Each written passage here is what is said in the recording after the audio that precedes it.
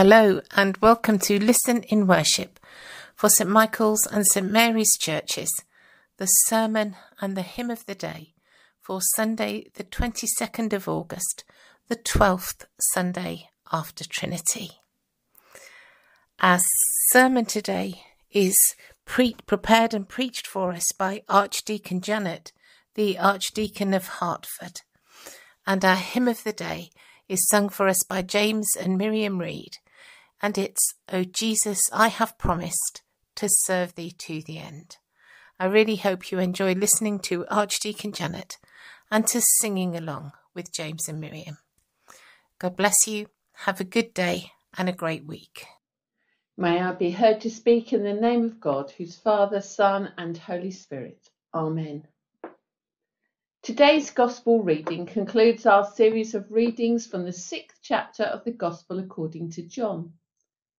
It marks a turning point in the response of the people to Jesus, the point where even many of those who have followed him from the beginning, those who had considered themselves his disciples, abandon him. Until now, Jesus has been a popular man. He has been described as the hero of Galilee, the star from Bethlehem, the miracle worker, the man so close to God that he is able to feed over 5,000 men, women and children with only 5 loaves of bread and 2 fish. But now, after telling the people that his flesh and blood will satisfy them forever, they leave him. And as they go from him, they say to one another and to themselves, "This teaching is difficult. Who can accept it?"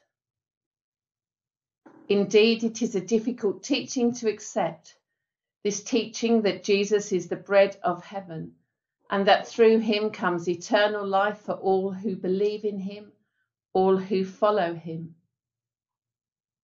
But is this the reason that crowds leave him? Is this the reason that most of his disciples part from his side? Or is it really, as Jesus said earlier in the chapter, after they had all followed him across the lake to Capernaum, "Very truly I tell you, you are looking for me not because you saw signs, but because you ate your fill of the loaves." Our living God is extraordinarily gracious and kind. He created us in his own image. He bestowed this wonderful world upon us to care for, to cherish, and to enjoy. God has also bestowed upon us a perfect freedom to do as we will, to love as we want to love, to live as we want to live, without interference, without restriction. How God works is absolutely wonderful. God makes his sun rise on both evil and the good. God sends rain upon the righteous and the unrighteous. God cares for all that he has made and gives everyone every chance to get things right. And in return, all God hopes is that we in fact do come to love him with all our heart and all our soul and all our strength and all our mind, and to love our brothers and our sisters as we love ourselves. God loves us. God is committed to us. And in that commitment, in that love, God doesn't give up on us, not even when we give up on him, not even when we go our own way. God has never abandoned his word or his people, and has always made it possible for us to approach him, to be with him, to enjoy him. Indeed, God gives freely, generously, and without asking much at all of us, only that we accept his gifts and try to follow in the path that he will show us, the way he has revealed to us in the law and the prophets and in his chosen ones, the one we worship today, and that we be committed in that. It's not much to ask, is it? Especially it is not much to ask when you consider the question of Peter in today's Gospel reading. To whom else can we go? I believe and trust that we understand that there is earthly food which never completely satisfies, and that there is heavenly food that endures forever. And I think we each want this heavenly food. But sadly, all too often our want lacks passion and conviction and willpower. And this is a problem for those who think in worldly terms, and for the many who are the kind of believers who believe with their minds, but not with their hearts. For Jesus Christ had an all or nothing message, a message about receiving life through him or not. We are not called to be a people who follow Jesus only when it suits our taste, our understanding, or our desires. Jesus asks us for a commitment. He asks us to be faithful to him as he is faithful to us, in the good times of our lives as well as in the bad. In his asking, Jesus does not compromise. He does not water down his message so that it be easier for us. He does not go chasing after the people who will walk away from him, as did the crowd at Capernaum. Jesus does not change the truth so that his disciples will not leave him. No, what Jesus does is proclaim what he came to proclaim. He comes to offer us, as God has always offered us, a choice. The choice to live with him in his care and under his love, or to live without him and without the peace, the joy and the strength that a relationship with him offers.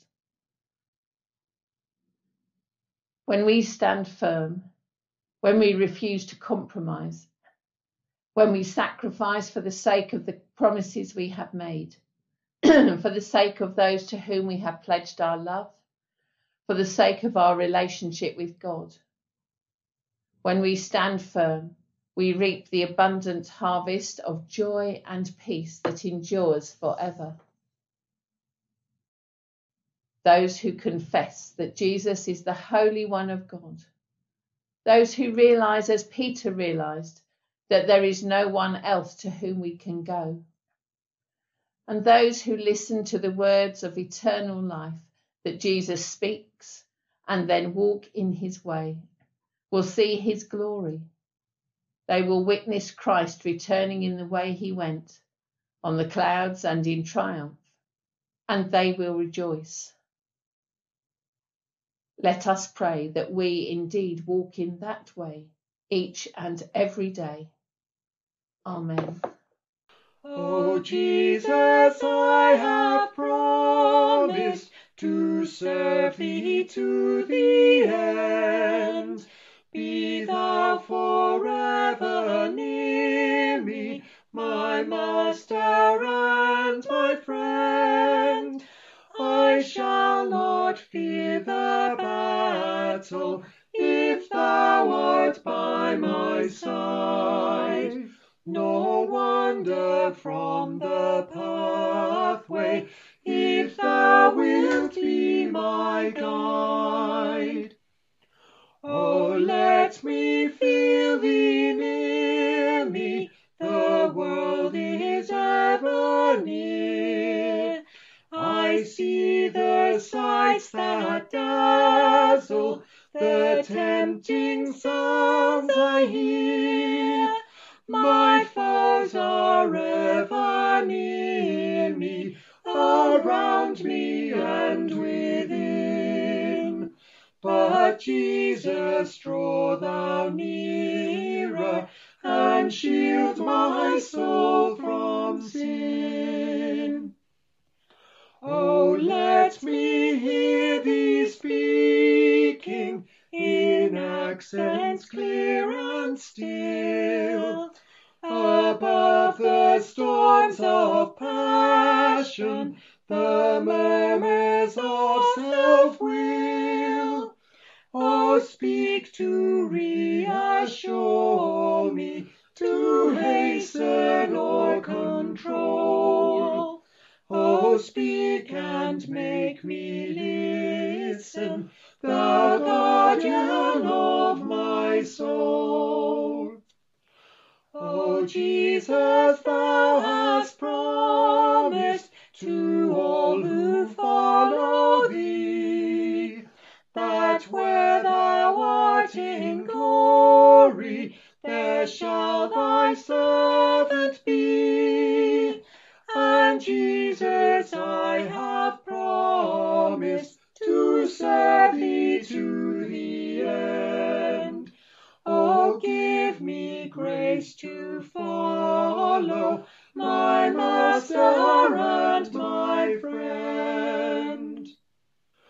Oh, let me see thy footmarks, and in them plant my own. My hope to follow duly is in thy strength alone. Oh, guide me, call me, draw me, uphold me to the end, and then to rest receive